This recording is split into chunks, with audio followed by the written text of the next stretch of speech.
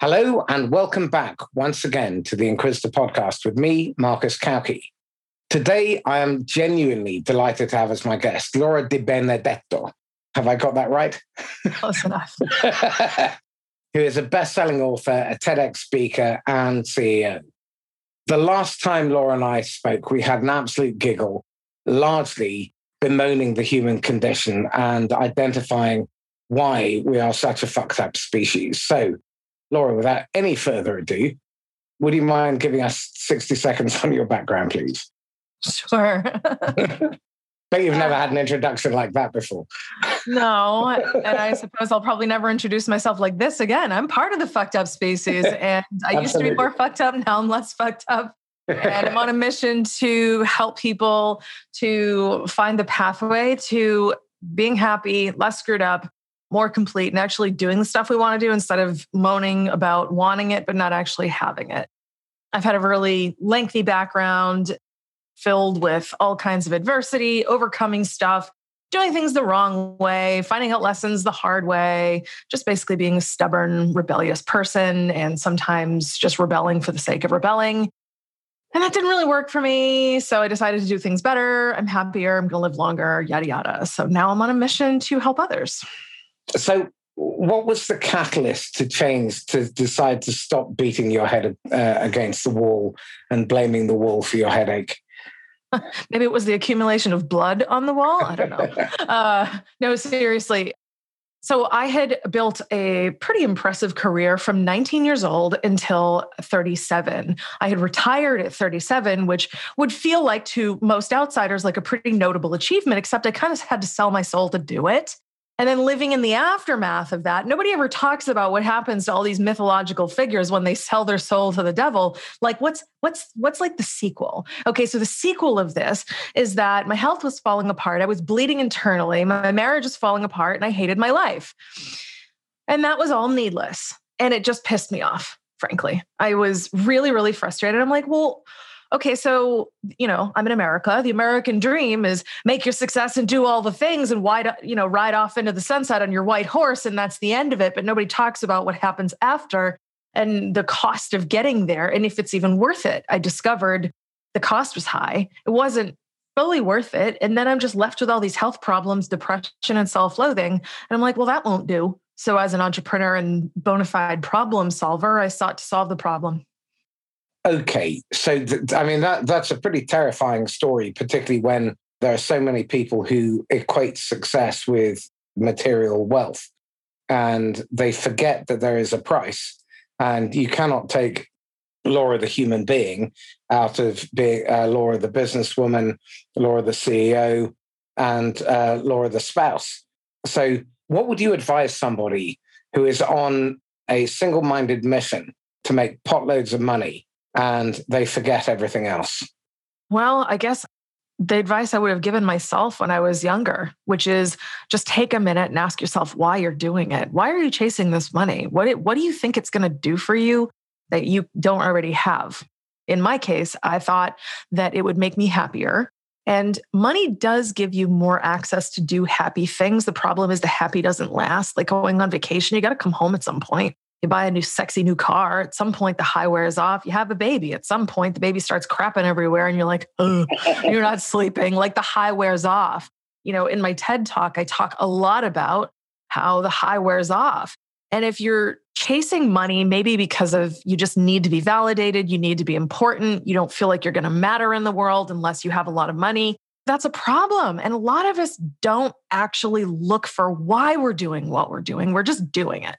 For me, and I'm totally fine admitting this, I was chasing validation externally versus looking for it internally. And that caused me to put myself through tremendous amounts of pain. So I'd encourage anyone to look at why the hell are you chasing this in the first place? That whole piece about extrinsic versus intrinsic motivation is really very, very interesting. And especially when it then comes back to extrinsic and internal validation. So again, let's take a step back because it's fairly clear the direction that your life has taken now. But what I'd be curious about is how you currently define success. So differently than I used to. So differently. I mean, money's nice and I have a lot of it. So that's great. And, I'm married and I have a lot of things going right, but I also have a lot of things not going right. I still consider myself to be very, very successful as a human because I like who I am. I'm happy with the choices I've made. I'm proud of who I am as a person. I have courage. I do things that scare me. And at the end of the day, I'm pretty excited about this whole go as a human. And that to me is successful. The money and all that other stuff, the house, the marriage, these are nice to haves. They're not need to haves, but a solid relationship with yourself is a need to have that we don't often realize we need. And when you have that, I think that's when you are successful. Interesting. Okay. So in terms of drivers, it strikes me that you hit a wall with your health when you retired at 37, and then you saw that there was a problem to be solved. Is it the problem itself that drives you and the opportunity to solve it as an intellectual exercise, or is it the helping of others? Initially, it was incredibly self-centered. I was in pain and I wanted my pain to go away. Once I was able to actually alleviate my pain and make it go away kind of permanently, did I actually even have the opportunity to see that I could serve others. And my own removal of the pain was like taking the earth off Atlas's back. It was such a huge weight that I was finally actually able to look around and see, look at all these other people in so much pain. Not only is it not about me, but it never was. And now that I'm not in pain anymore, now I can serve others. And oh my God, I really want to, because this whole happiness thing is pretty awesome. It's contagious. I want you to have it. Okay, I'm with you on that. Certainly for me, what I find is that when I see an issue that really needs to be resolved, it's not the material reward. It's a bit like when you ask mountaineers, why do you climb mountains? Because they're there. And I'm getting a sense that you spotted this mountain and it just had to be climbed. And as you go through the journey, it starts to build and build and build, and it enriches your life. So talk to me about how this quest for happiness and helping others to find happiness has enriched your life. Well, it's honestly awesome. Yeah, I mean, I suppose is it like the mountain where it's like, well, it's there. Guess I got to climb it. Being an entrepreneur, I think you know this. We're problem solvers. You see a problem, it nags you. You want to solve it. You see a riddle, what's the answer? You see a puzzle, it's like, where's the last piece? Got to do the corners, got to do the edges. Like you just want to do it. It's like a compulsion to complete, to do, to solve, whatever. There's a huge motivation just by virtue of the issue itself. But being able to even experience and really know more about the thing itself, it kind of led me down the rabbit hole. Familiar with Alice in Wonderland when she went sucked down the rabbit hole and followed the white rabbit? I'm a CRO for a company called White Rabbit, so I better be. Yeah, I would say. So this was very much the white rabbit for me, because the more I went down the rabbit hole, the more I discovered and the more I saw and the more I discovered and learned and everything, the more I just got curious. And I'm still learning more and more all the time about human behavior, patterns of the mind, and what we tend to do and our default behaviors and habit formation and why people do the things they do and trauma response and fear response and how people react to crises and how it all interrelates with mental habits and stuff like that. And it's crazy. Like, if you take a look at my first career, which is CEO of a marketing company, granted, that's a moving target, but it's solvable. It's pretty figure outable. The awesome part about the human psyche is it's never really figure outable fully. It's somewhat boundless. And by virtue of the fact that it's endless, I'm never bored. It's like, how you're scrolling on Facebook, you keep scrolling and you keep getting new every time you flick your thumb. That's what this is like. I keep flicking my thumb to find out more. And I keep, discovering like all these wacky traits of human behavior and like looking at what society is doing now and how people are responding to fear and media and this and that. And it's endless. I don't think I could possibly become bored by this subject at any point. So in your book, The 6 Habits, in fact, I'll let you explain them because that's probably better than me waffling on. Talk to us about the 6 habits. Sure. The book 6 Habits is all about mental habit. It was born of, again, wanting to know why I was unhappy, right? And finding the solution to it because I was really just tired of how I was feeling. But also, I started becoming a bit of a social scientist and studying human behavior. I was looking for patterns. I've always been that person who could easily find patterns, which is what makes you a good marketer, by the way. So being, a good pattern finder and identifier, I was just able to look at all this raw data of like the stuff that people do and also identify why people do it. And I had this mountain of data points of like, well, people, they meditate, they exercise, they this, they that, they call their mom. And it wasn't any of those things. It was actually why we do those things. And it came down to 6 core mental habits. Most of us live in the dark side of those. And well, we're living pretty empty, crappy lives. And we lie to ourselves and tell ourselves we're happy, but we're not. We don't like who we are when we look in the mirror. We don't go after our dreams. We bully ourselves. We speak poorly to ourselves, et cetera, et cetera. And I'm sorry, but that's not the mark of a happy person. I wanted to actually be truly happy. So the kind of happiness that actually lasts, not the one that like you get high from when you're on vacation, the kind that exists when you don't have to do anything, buy anything, acquire anything, eat, have an orgasm, whatever, to have. Happiness that just is, it's a baseline. So in finding these 6 patterns, I routinely see my work validated in some of the world's greatest teachers over and over, but no one's been able to identify the 6 particular patterns that I have in this particular combination. I mean, if you're looking for like the combination to like the master safe with all the riches inside, this is it. We need to pay attention to 6 core things within 3 different buckets. The 3 buckets are how you treat, how you relate to yourself, how you relate to life, and how you relate to the stuff you got to do. So how you treat yourself and how you feel about yourself is kindness and acceptance. And these words are so basic and so simple, right? But then trying to make these your mental defaults, that's where it gets tricky. And that's what I figured out. Then it's how you relate to life, which is gratitude, including in moments of chaos and turbulence, presence, and then how you relate to what's going on and what you got to do, which is goodness and intention. So these 6 particular things, they're 6 really basic words. And I love that they're basic, but in a sense, I hate that they're basic because I find that some people, they're like, oh, these are great. Yeah, I've heard of that. Yeah, I do my gratitude list every night. I'm good. No. Do not confuse the fact that you've heard these words before for comprehension of what they truly mean. I almost wish they were more complicated words so people would take them as seriously as they should. These should be taught to kids when they're like 3 and 4 and not because their parents don't have them. I think what you're actually explaining here is that each of those words is a verb, but most people use them as a noun. Sure. You're a human being, not a human doing. And the whole idea of presence, being present, being grateful. Yes, and being kind. It's a living in a state of being. So it's like, yes, they're lovely virtues, but they're not virtues as far as what I'm talking about here. The thing that the happiest people have in common, which is what I really wanted to uncover, is these 6 pillars are their default ways of being. They're not just things they do occasionally. It's actually how they are.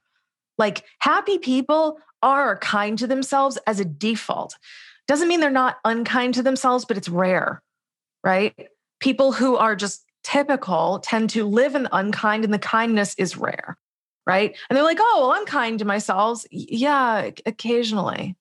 No. What we're talking about here is a default way of being, right? And the being is the point you made. Can you be kind to yourself as your default? You don't have to think about it. But like when you look in the mirror and you're 50 pounds heavier than you thought you'd be, thanks, COVID. Can you look at yourself with kindness and love? Can you be gentle with yourself? Can you offer yourself grace when you fuck up? Can you look at yourself with acceptance and forgive yourself for all the dumb crap you've done? Can you fully and unconditionally love yourself without effort? That's the magic. It's the default status of these things. It's the living in the being. Like, can you live in a gratitude mentality? When the world locks down and you're trapped in your house, can you be grateful? When, things go wrong or your dreams die or people you love die, can you live in gratitude? That's hard, right? That's really, really hard when it's not our mental default. The magic is the default. And that's what makes it all work. And that is the thing that the happiest people have in common. The risk of sounding mildly complacent here, everything that you've described is a place that I've now found myself. It doesn't mean my world is perfect. I'm far from it. But it took about, I think, till about 47, 48 to work that out. And I look back to the person I used to be, and I was ultra competitive, which made me jealous. I was driven by money, which made me selfish. And I'm still not quite out of the selfish angle yet. If you speak to my wife and children, sorry, girls. Judgment. No judgment. The reality is, I cannot remember a day where I was anything other than happy for at least 5 to 8 years. Well, you're just validating my work. Some people arrive at these things organically, and some people need my book to do it. Some people need to have a massive epiphany. Some people need to have like a huge health scare and an awakening. Whatever it is, it seems, my mom has actually gone through a number of health scares. And every time she has a big health scare, she has this big awakening and she just, sees the world differently. And then life shows up. And because it's not really her default, it's just an awakening, she doesn't stay there, right? And then the suffering goes on. But like, we all are faced with that choice, all of us. And for you, you've had an awakening. But like, I would challenge you to take a look at, like, why were you so obsessed with money? Why? It's not that you were obsessed with money. What was it revealing in you, and what insufficiency were you trying to overcompensate for?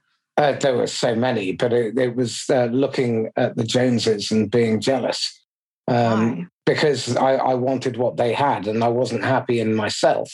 I think I was overcompensating in the pursuit of that material stuff. Whereas as I've grown older, the level of satisfaction with who I've become, and I like the person who looks back in the mirror.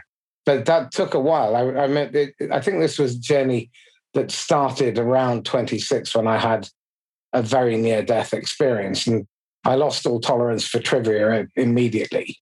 And then amazing how those things wake us up. Yeah. And that started the journey towards gratitude. It took a while to sink in. I'm a slow study. And we're all stubborn, and we all cling to the habits that don't serve us, and we all cling to our old ways of being. Well, that then comes to the next subject, which is around attachment and blind spots. Because I, in the work that I've done over the years, coaching and training, running teams, running a business, I see attachment as being such a harmful habit. The Buddha says attachment is the root to all misery. The inability to let go. Surrender.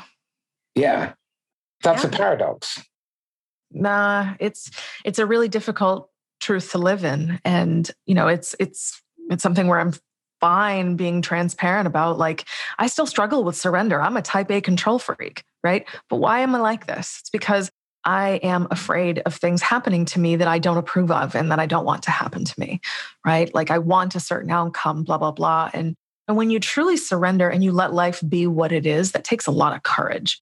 And honestly, when you practice and live and abide by these 6 concepts, and they are a default part of your personality, it's actually easier for you to surrender. It's really easy to admit when you're wrong. It's easy to say to someone, gosh, I missed that. I'm really sorry. I screwed up.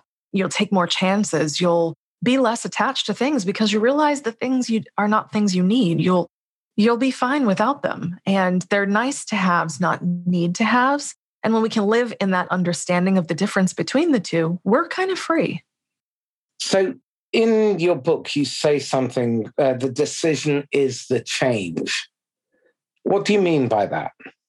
Well, if they say change occurs over a lifetime, it doesn't have to. It really doesn't. It doesn't have to take a long time. But the change itself, just that moment when things get different, it doesn't have to be gradual. Sometimes it can be abrupt. Like you had a health scare. Yours was a bit more abrupt. You decided to be different. And that in itself was the change. You decided this is no longer good enough. that was the same with me. I had a health scare. I wasn't on death's door, but bleeding internally and having my marriage falling apart and hating yourself, pretty shitty. So I decided in that moment, I will be different. I don't know how, but I'm going to figure it out. And it was the decision to put one foot on the path, just one. And then the decision to put another and another and another. And then when I felt like quitting, no, I remember what the other way felt like. Fuck that. I don't want to do that anymore. It's the decision that it's no longer good enough. And that is the change. Does that make sense now? It does. Okay. So if we then dig deeper into that whole conversation around positive self-acceptance, and we look for the clues in terms of where we don't accept ourselves. I'm guessing from hearing you, it's things like negative self-talk, the tone of that in a dialogue, judgment, and the "and I'm not worthy" script, those kind of things. Is that fair? It's fair, but you're blending the two subjects. So Okay. The kindness is how you treat yourself. Acceptance is how you feel about yourself. And they can feel like they're the same thing, but they're sisters, not twins. They're very much different because your opinion of yourself is separate from your behavior toward yourself.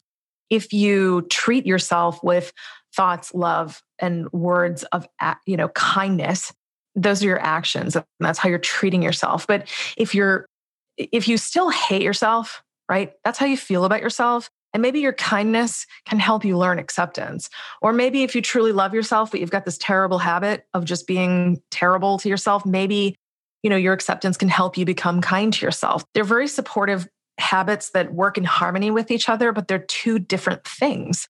How I feel about myself is I like me very much. I am proud of the person I've become. I don't give two figs about how much money I have or don't have, how many awards I have or don't have.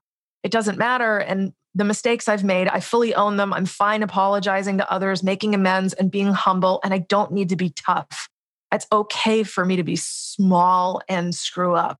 And that takes courage. And that is a constitution of a really good self-acceptance. It's like, no, I'm interesting spiritual being riding around in this crazy meat suit and doing this whole human thing. And it's weird and I'm making mistakes and it's actually okay. It's part of the human thing. And I accept me and I love me. And in a separate column, I am going to say nice things to myself. I'm going to think nice thoughts about myself and I'm going to do nice things for myself, which means when I want a piece of cake, I'm going to have the freaking cake because denying myself isn't kind and being like, oh, I can't have that. I'm going to gain weight.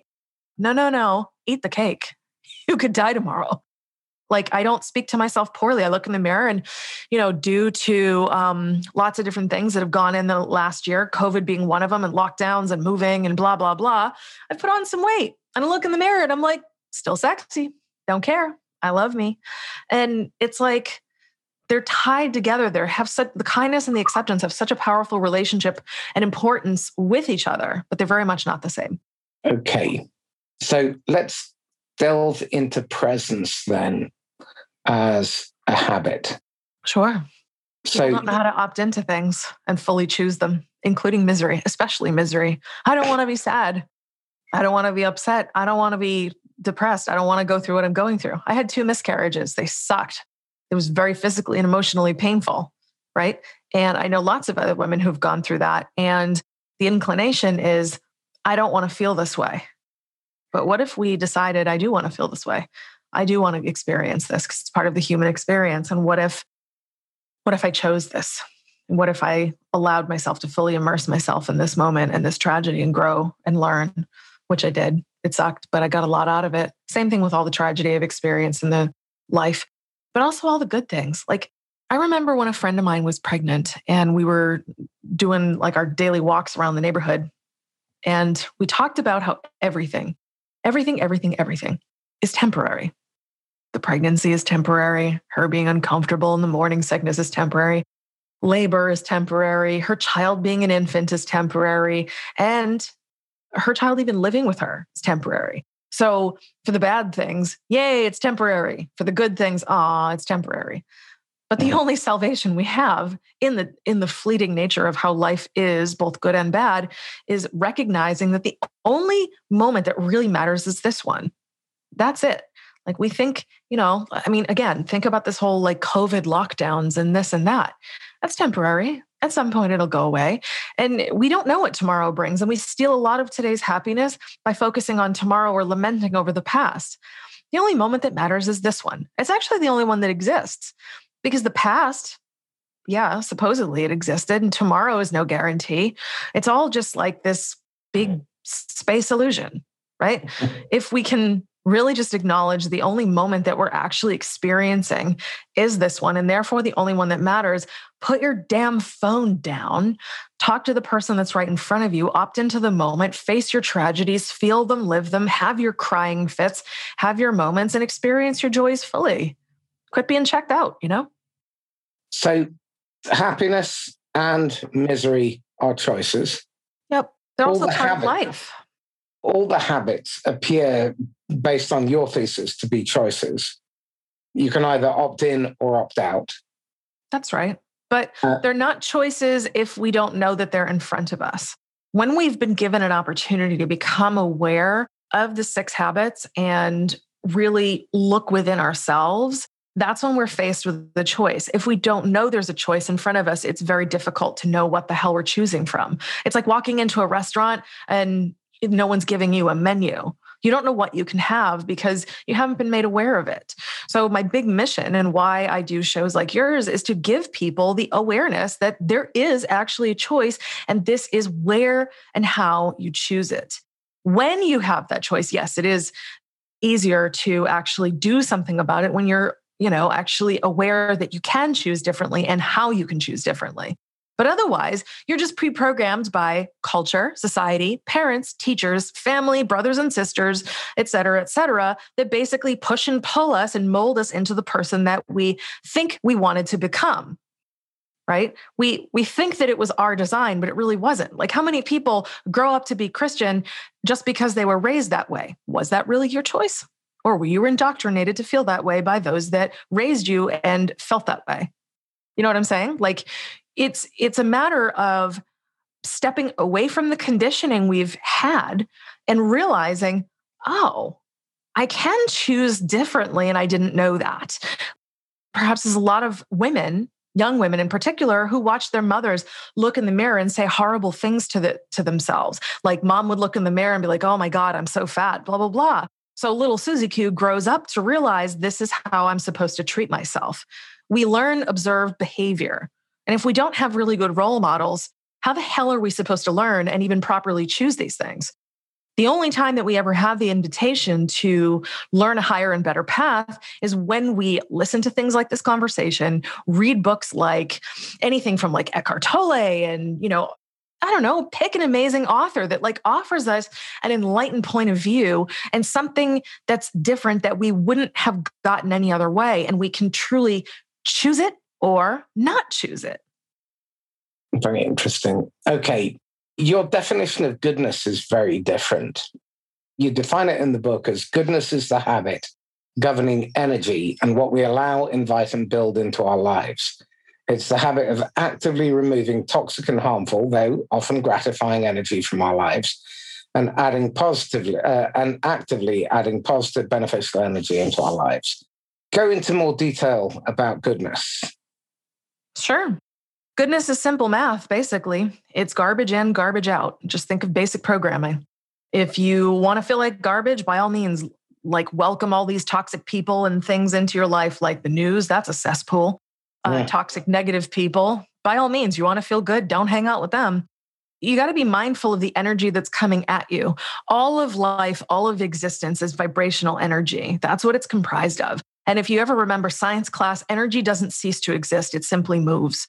It's kinetic energy. It's the basis of science. So if you understand that everything is energy and you are very mindful of being the guardian of the energy that is coming in and being a proper gatekeeper, you will repel the things that you know damn well are bad for you, like stop binging the news, get yourself off Facebook, get away from Uncle Bob who won't stop talking about Donald Trump at the dinner table. Like, make your choices about what your input is going to be and repel things that are harmful to you, including friends that have no boundaries, bosses that take advantage of you, maybe a spouse that just doesn't respect you and won't even when you express how you wish to be treated. These are the negatives. But then it's also your responsibility to add the positive and not just allow the good, but invite the good. You have to realize what actually adds to you. Maybe it's reading. Maybe it's quality time with yourself. Maybe it's being in nature. Maybe it's just going for a walk outside. Maybe it's calling your mom more often. Who knows? Like, everybody's going to have a different definition of like what's positive and what's not. Like, for some people, some folks want to talk about Donald Trump at their dinner table, and that's positive. Some people don't. Like, you have to be a guardian of whatever your energy is and decide what is harmful to you and be very self-aware and make sure that you aren't fooling yourself into thinking that your autopilot is helpful, because our autopilot is something we don't generally notice. Like, oh, well, I've always watched the news, so it's not hurting me. Really? Is that why you got high blood pressure? Really? Go on. But again, this then speaks to another really damning indictment of the human condition, which is in transactional analysis, they talk about okay, not okay. And we seem as a species to feed off seeing other people being more not okay than us. The news, social media, drama, reality TV, soap operas, cartoons, whatever. They all seem to be about watching other people suffer, and with a mild sense of Schadenfreude, saying to yourself, mild. No, I would say it's moderate to severe. I've been in England too long. I'm master of petty understatement. So, it just seems that so often we're driven away as a social species. We do our best work at our truly most creative, where we collaborate. But we seem to have this tribalism, this them versus us, the joy of seeing someone else suffer, knowing that it's not us or ours. What the hell is that all about? Well, we humans are animals in clothes, and we're all basically just giant adults or giant children walking around in adult suits, right? And, it's things like all of the pretense of eating out and clothing and houses and this and that makes us feel like we're really, better than a lot of the animalistic ways that we actually are. Mm-hmm. However, when we acknowledge this animalistic tendency to find comfort in our situation by comparing it to that of others, to Schadenfreude, to everything else, it's actually empowering to realize, A, oh, I'm doing that. That's interesting. B, I don't have to do that because I know that I can find security and comfort in my world just by living my own best life, and I don't need to source my happiness from others' misery. A lot of people live in that comparative state. A lot. And as a matter of fact, there's a lot of people in the world right now that only believe that they can be successful rising against their feelings of being oppressed by oppressing someone else. And that's really it just furthers the pain. The real transcendent behavior is when we can actually acknowledge our animalistic tendency and acknowledge it to the level of deciding that we don't need to do that and choosing a different path. That's where things like self-acceptance and truly loving yourself and being kind to yourself, living in profound gratitude, you stop giving a single fuck about what anyone else does because you realize that none of this matters. I mean, can we just put a fine point on this? Yeah. You and I are like 2 people out of like 7 billion plus, and we're just on a little rock floating through space. I'd love to tell you that you matter. You don't. Absolutely. I'd love to matter. I don't fucking matter. How absolutely liberating. It doesn't matter what I do, but my experience of what I do matters to me, and I get to choose it.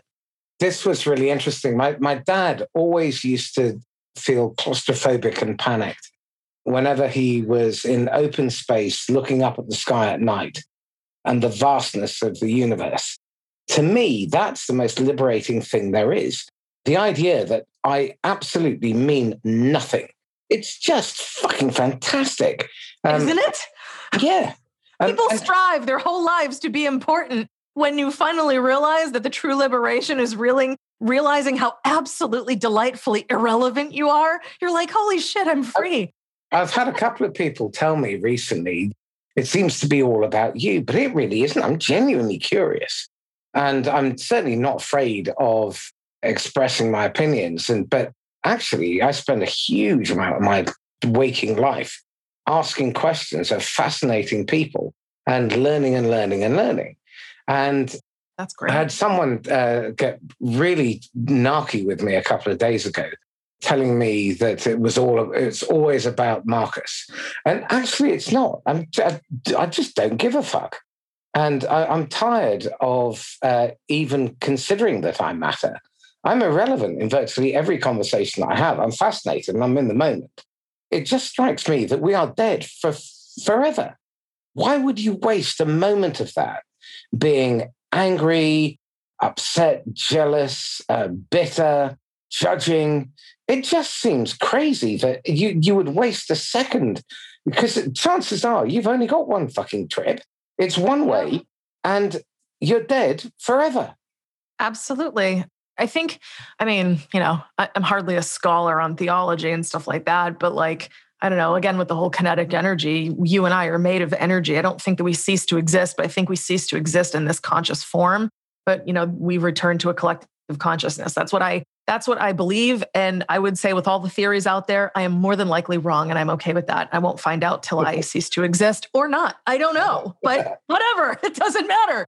I love what you're saying though. And the whole thing about staring out into the vastness of space. So I used to live on the island of Maui, and I would drive down to Makena and sit there in the star field and lie on my back and just stare at the stars. And the crazy thing that we don't realize is you're not looking up at the stars. You're actually looking out at the stars. And Absolutely. Earth is just our gigantic spaceship. And the irrelevance is so amazing, and the irrelevance of us all. And it just leads to this profound feeling of connectedness and reverence if you allow it to. And again, why the hell would you choose, to your point, to be miserable if you have this tiny, minute, spit in the wind experience? Why the fuck would you waste it hating yourself or thinking that what the Joneses do matter, or this dumb shit like money is even relevant?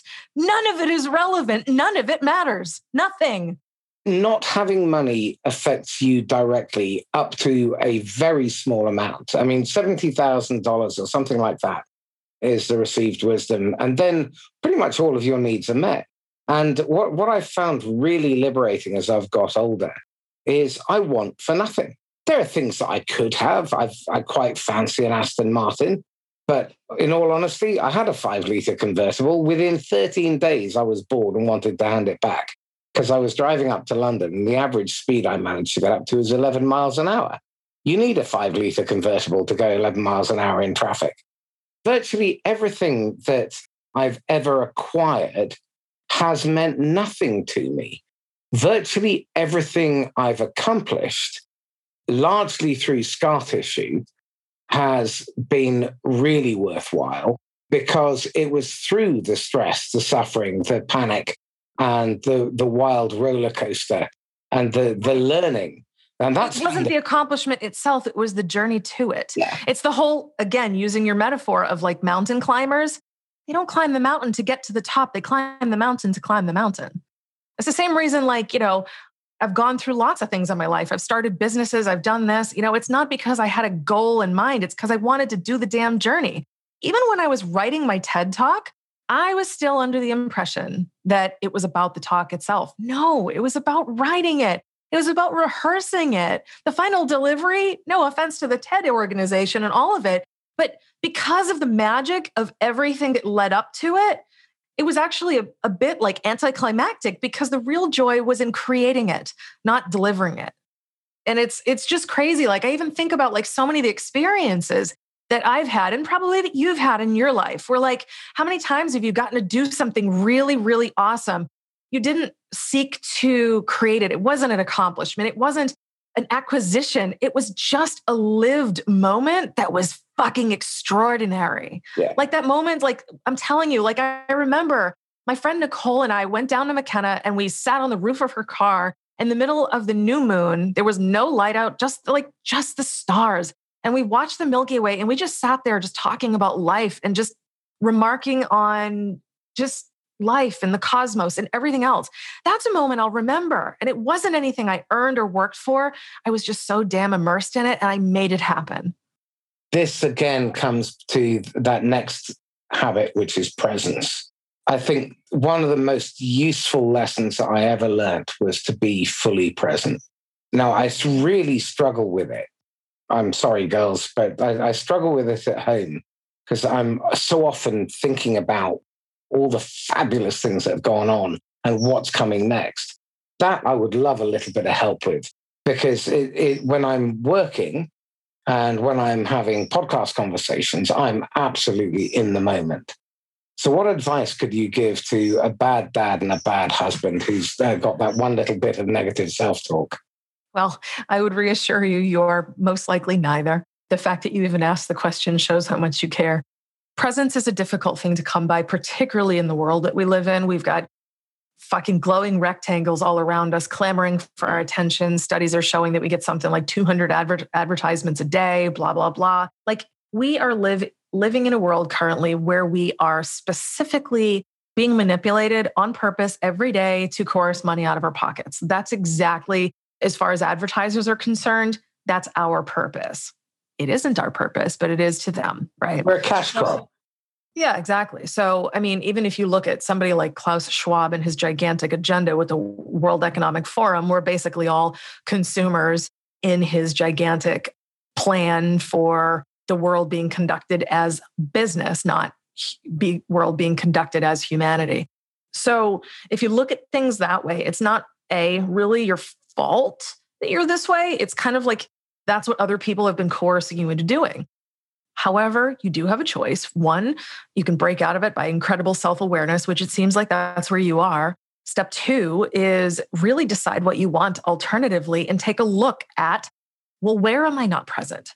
Why am I not present? What are my reasons for being checked out in these moments? Is it excitement? Is it exuberance? Can I channel it in a different way? What am I missing out on? What is the cost of me not really being present? Is it truly bothersome? Can I do better? In what ways would I do better? What is the benefit to myself? What is the benefit to others? I mean, seriously, be your own damn interrogator and decide if it's even freaking worth it. You might be happy exactly as you are, but if you are asking me these questions, you're obviously not, and you know there's room for improvement. So become your own self-analyst. I'm just getting a really warm glow inside, which I haven't had for a very long time because you ask as many questions as I do as quickly. So thank you for that. That's just a real thrill. And my brain works. Okay. So let's just dig a little bit deeper because I'm going to carry the theme on. I know I'm at my happiest when I learn. And I learn the most when I'm talking to people. The best question I ever learned was who? Who knows this stuff? Who's the best in the world at this thing? Who's solved this problem before me? And I wish I'd worked on that a lot sooner because I think I'd have made a lot more progress, a lot quicker and learned more. Those are the moments in life that I'm definitely at my happiest. Where curiosity clearly makes you happy. And you know what? Maybe you can even be present with your curiosity and maybe not, give yourself shit for getting distracted. Just maybe acknowledge what you'd like to improve, create a path, and then just do it. That's all. We make it hard. It doesn't need to be hard. Like for me, I know the price of my distractions. I have attention deficit disorder, which makes it hard for me to pay attention to fucking anything, right? It's like, ooh, shiny thing. But, smartphones distract me. I notice that Facebook and social media distracts me. So what I do is I make sure that I leave my phone in my bedroom most of the time. I never bring my phone to the dinner table. I have taken all social media off my phone. So that allows me to be more present with my husband. You know what this also means, though? It means that the price I've had to pay for not having my phone on me all the time is that I don't have as many pretty pictures of the sunsets that I go look at because I'm just experiencing them. And I don't have pictures of all the neat little froggies and toads that I found in my yard because I'm busy just fishing them out of the pool. And what I'm doing instead is I'm sacrificing the photos for memories. That's a price I'm happy to pay. It's like, oh, well, until my memory fades, and I'm probably not going to look back at my photo reel anyway, because whoever does, I think memories are better. So I'm going to choose that. And I don't watch as much TV, fucking idiot box. Like I just don't watch as much TV as I used to. And I tend to have stronger boundaries now. It's like, well, no, I'm not going to do this. Maybe I'll watch one episode of the show with you, hubby, so we can do this together. But, or let's go for a walk. Oh, it's raining. It's pouring outside. Let's go for a walk. Let's enjoy the rain and being present. It's really choices and deciding, is the juice worth the squeeze? In the case of not having a phone filled with photos of me and my hubby and frogs and sunsets, that's fine, but I've got a head full of them. You touched on the subject of boundaries, and you say that they're largely misunderstood. A life without boundaries tends to mean that people become bullies, narcissistic, hedonistic, they take advantage, and they might rescue, which is helping without boundaries, because I think you can overhelp. It can be unwelcome. And so I'm curious to get your thoughts on boundaries, because certainly in life and work, boundaries are really important. And certainly in sales, if you don't establish clear boundaries, you can easily be taken advantage of. And you'll find yourself probably out of a job.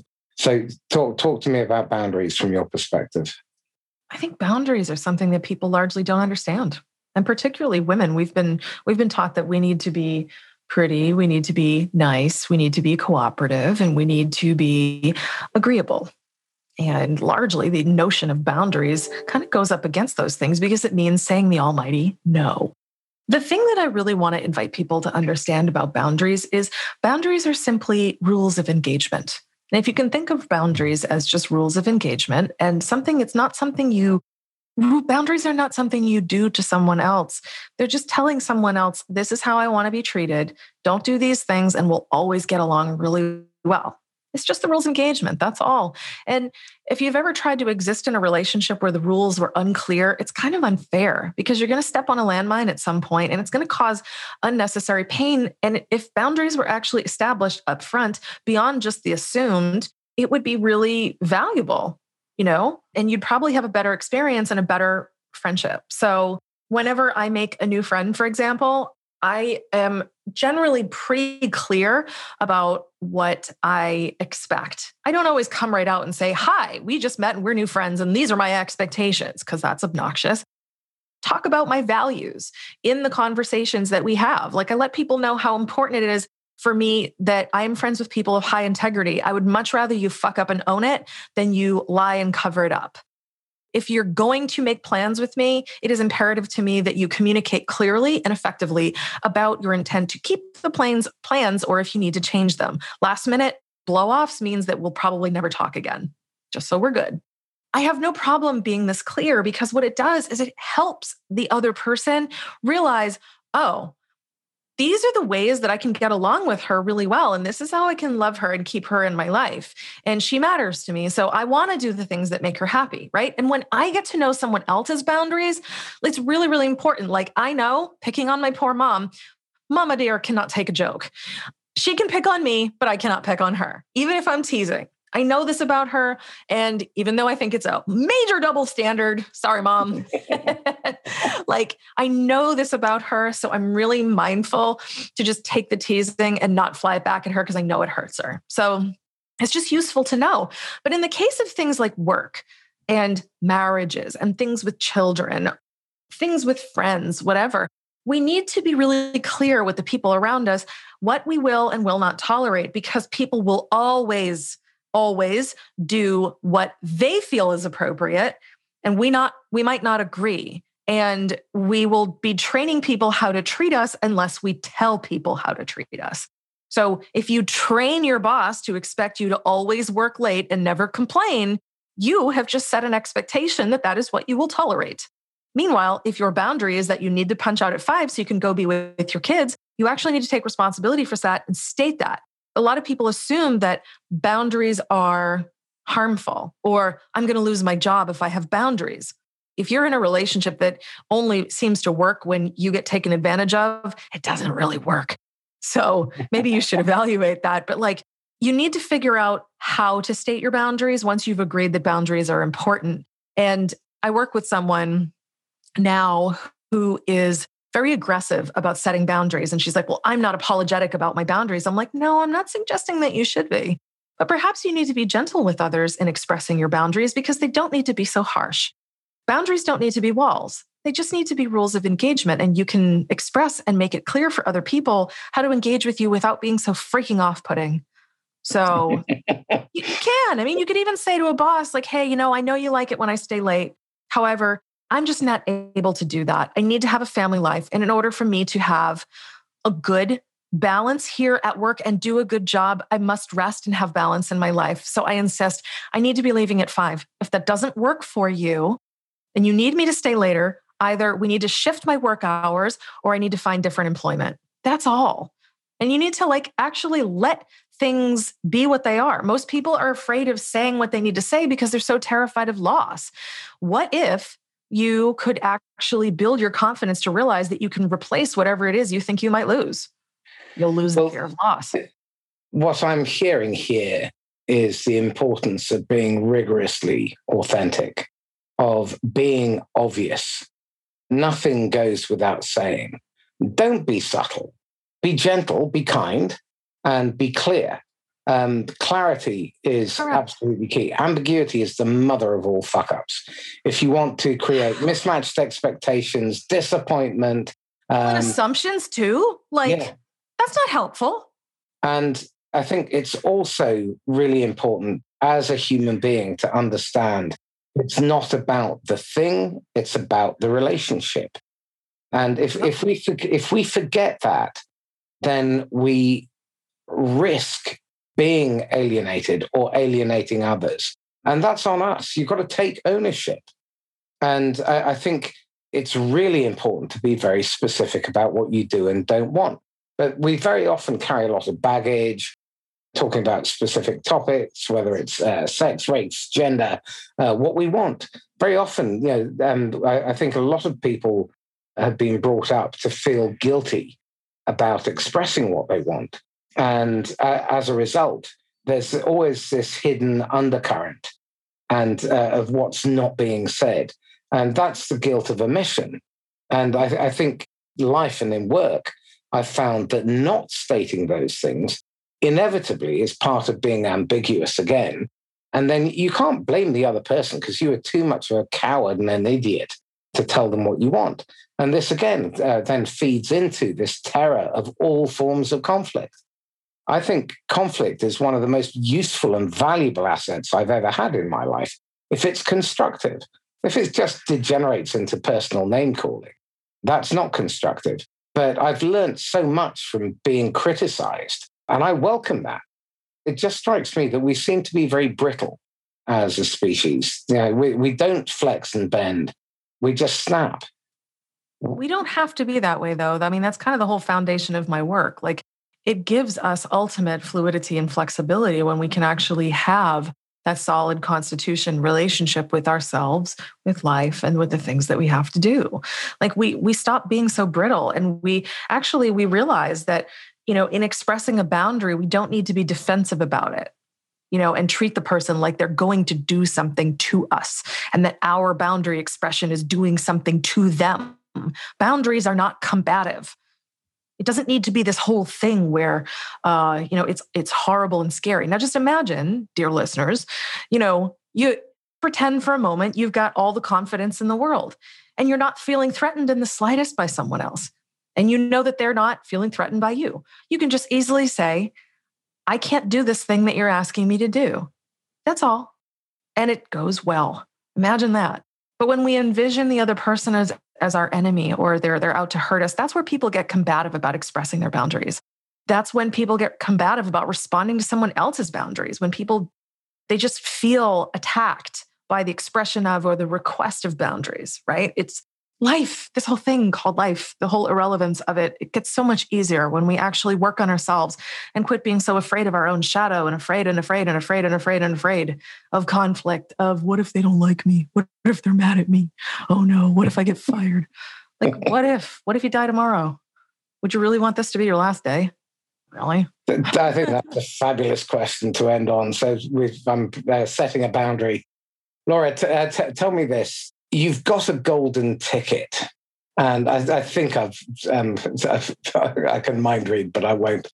You've got a golden ticket, and you can go back and advise the idiot Laura, age 23, invincible, knows everything. What advice would you give her that you know she'd have ignored? I shouldn't ignore? No, that shouldn't, but probably would have ignored. Oh, the advice I did get when I was in my 20s. Work on yourself. Life gets easier. I give this advice to entrepreneurs and young people alike and a lot of my clients. If you ever wish to do more, you ever wish to have more, you must first become more. When you do that, everything easily falls into place. I never got that message. Everything was hard because I efforted my way into everything because I refused to work on myself. Now I work on myself and everything's easy as hell. I should be stealing that. Stop efforting yourself. Excellent. I'm a firm believer that you should hire salespeople for high intelligence and laziness, minimum effort, minimum loss of life. Big fan. Do less but better on purpose. I think the challenge is that we strive too hard, and in doing so, we miss the beauty of life and what's going on and the simplicity of it all. Okay, what would you recommend people read, watch, listen to, apart from obviously your fabulous TED Talk? I mean, my book too? And your book. Plug. The 6 Habits. Yeah. Oh man. I mean, I think you should actually listen to yourself, like bust out your journal and start writing and like start listening and to yourself and dig around in your own head. I mean, I'm such a huge fan of like books on spirituality. Like I love Eckhart Tolle. I love, honestly, Jen Sincero. She wrote the You Are a Badass books. I mean, I love Brene Brown. Like there's so many incredible books out there and so many wonderful thought leaders really just introducing big, powerful ideas that can change our lives. I mean, shoot, watch the entire TED lineup. There's so many great speakers that have done TED Talks. That's why I wanted to do one. I was like, I want to be one of them. Like, I just remember watching these talks, like, and just like learning these new ideas, because TED is all about one big idea, right? And I would sit there and do the dishes and listen to one big idea and one big idea. And I felt my brain just expanding and growing and becoming this massive sponge. Like if you become a thirsty student of life, any teacher, especially yourself, will delight you. Have you ever seen Kiran Bir Sethi's TED Talk? Maybe. What was it about? One idea, 1 week, change 1 billion lives. Nope, missed that one. Send it to me. That is just breathtaking. She's a junior school teacher in India, and she was teaching her kids about child labor. So she had them work for a day rolling incense. And then the next day she sent them out into the city to talk to business owners about child labor.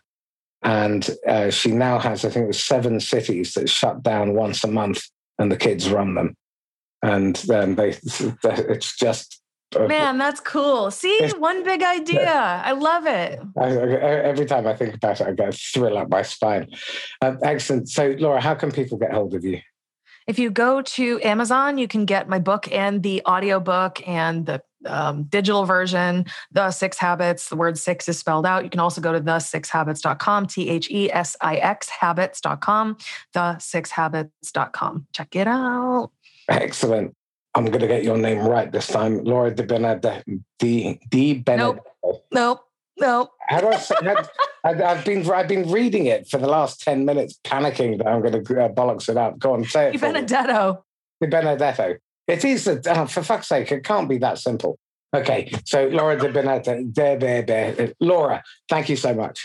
You sound like one of the customer service reps every single time I have to call the bank or this or that when they're like, "Hi, Mrs. Yeah, can we just go with Laura, please?" Okay. Well, I've had every version of my name under the sun. My favorite one was going to Poland. I was recruiting over there, and I went in to check in at my hotel, and they said, "Hello, Mr. Tsautsy," because the C is a TS over there. So that was the only time I've ever had an original one. That is original. Yeah, absolutely. Excellent. Laura, thank you so much. This has been an absolute joy. Truly a pleasure. Thank you for having me here. Excellent. So this is Marcus Cauchi signing off from the Inquisitor podcast once again. If you'd like to be a guest, then please email me, marcus@laughs-last.com. And please recommend people who you think would be interesting guests. Now, please like, comment, share, and subscribe. And make sure you tag someone who's a miserable bastard, because God knows they need the help. Make sure they listen to this episode. In the meantime, stay safe and happy selling. Bye-bye.